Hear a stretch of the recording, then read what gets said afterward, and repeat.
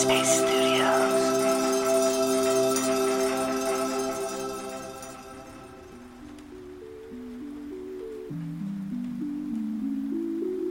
Hi, welcome to Radio Headspace and to Tuesday. It's me, Dora.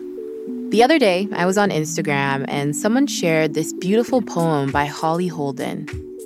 Today, I asked my body what she needed, which is a big deal, considering my journey of not really asking that much. This poem made me think about my own body and how there's been so many moments where I felt pressured to look a certain way or perform in a particular manner, and even resented my body for living up to such unrealistic and high standards. When we let go of some of the narratives and stories we've created about our bodies, we make space for their magnificence, for their perfection and brilliance. If you're up for it, let's try growing gratitude for our bodies. So take a moment to get comfortable, eyes open or closed, and taking a few deep grounding breaths, in through the nose and out through the mouth.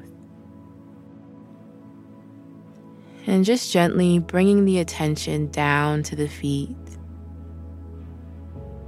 and saying, "Hi feet, thank you for all that you do for me."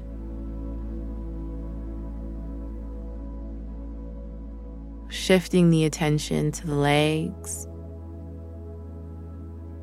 thinking about all the different things that you did that required your legs. And saying, "Hi legs, thank you for all that you do for me."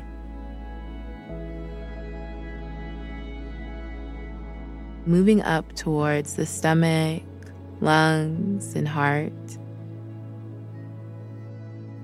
Saying, "Hi stomach, hi lungs, hi heart. Thank you for all that you do for me." And then just continuing in that same way, up towards the top of the head. And to close, thanking the body. "Hi body, thank you for all that you do for me."